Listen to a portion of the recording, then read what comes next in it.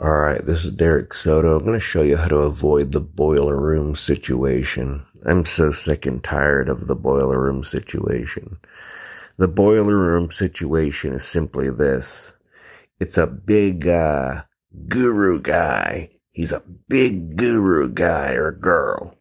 And they have a huge sales team, right? And you can hear a whole bunch of people talking in the background when they call you, or they call you from their home office or whatever, and they're like, so-and-so wanted me to call you, and they're reading off a script, and they're trying to close you on the phone, and as their business gets bigger, they hire 2,000 salespeople and all this other stuff. Do you know it's a waste of money?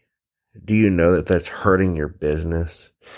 Do you know that that's a huge logistical nightmare if you're a business owner?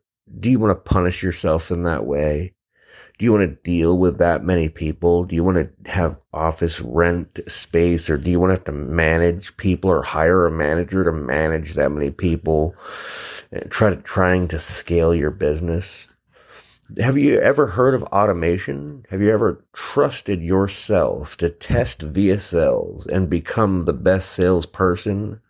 You could be the best salesperson on your team and be the only salesperson on your team and be infinitely scalable. Instead of sending someone to a live person to pitch your stuff, all you have to do is test some video sales letters and continually split testing, have a control and continually split testing sales letters until you find one that converts well, so that no matter what time someone's calling, whether it's, not calling, but no matter what time someone's seeing your offer, whether it's 3 a.m. or 2 p.m, they are seeing your best pitch. Okay. So you're telling stories, you're sharing your testimonials, experiences, whatever it is you're doing, and you're offering massive value. You're showing them solutions to their pain points, and you're showing them how your product plugs in and helps them and makes it easier to solve those pain points in a much different way than your competitors does. Okay. And if you don't have competitors, you're in the wrong business anyway. Okay. But you want to set yourself apart. And how you do that is by just showing them a different way of how they can get that problem solved and handled. Okay. And don't make false promises and stuff like that. Set yourself apart by being honest and saying, hey, this is going to be a lot of work, but I'm going to walk you through it. Okay.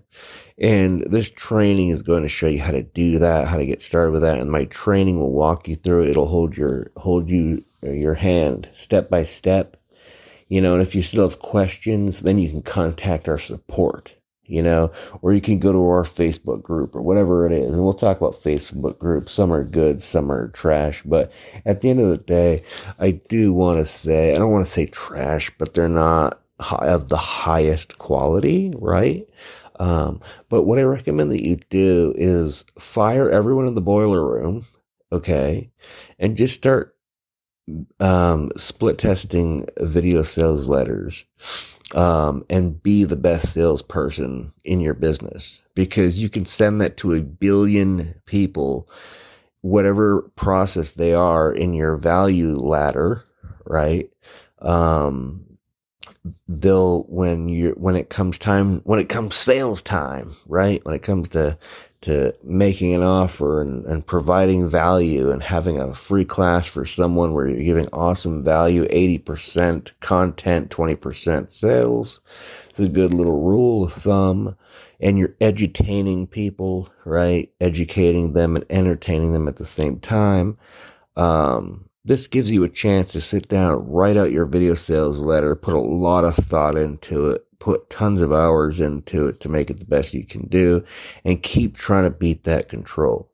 And send your traffic there, and let the video sales letter either make the sale for you or do the pre-selling for you, and then you do follow-up emails where most of your sales come from anyway. Most people are not going to buy from the video sales letter that you have, or your webinar, whether it's automated or whatever it is. Just be honest about what you're doing. If it's automated, hey, it's automated webinar, you're going to get awesome value from it. Here it is. This is a recording of a webinar that I did, yada, yada. Don't be fake with it. Don't try to pretend like it's live. It's just cheesy. People know it. And there's no point. Okay. And we'll get into webinars later about, I hate webinars where you have to sit there and wait 10 minutes for a fake webinar to start when it's auto, just have it start immediately. And you could just say, hey, look, this is a recording of a webinar that I did. I only did it once, so I'm never doing it again, but I have a recording of it. So here it is. Bam. And you get to watch it. I'm going to take it down, XYZ, have actual real scarcity, but yeah, right now it's a webinar. I only held it once. I recorded it for you, and I think you'll really enjoy it. You can make your offer. They can hear the Q&A that you did and all this other stuff. And most people ask pretty much the same questions anyway. So just hold a real webinar, record it, and just let people know, hey, this is a recorded webinar. I only did it once, and that kind of adds a little bit of special flavor to it in a way. It's like, oh, I'm lucky I get to hear you give them the feeling that they're lucky that they get to hear it, What you do from there is now you have a scalable business.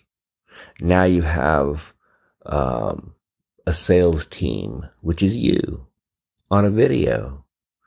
And it's your best pitch because you've tested it time and time again. Imagine that versus trying to control and train people that are going to churn through. You're going to be training people every single week on a sales floor. You're going to have people that are going to talk. They're going to be moody. They're going to talk dirty to your customers. They're going to swear at them. They're going to be impatient with them. You're going to have a lot of people that they don't, it's a nightmare. Okay. The beautiful thing about video sales letters, they don't complain. They don't ask for time off. They don't ask for all that stuff. Extra vacation days or extra pay. At the end of the day, be the salesperson. I learned this directly from Russell Brunson. Let's give credit where credit's due, right? So at the end of the day, it's so important to do that. And you can get rid of the boiler room hell. So I hope that you take this to heart and understand that you can save a fortune by using technology. All right. God bless.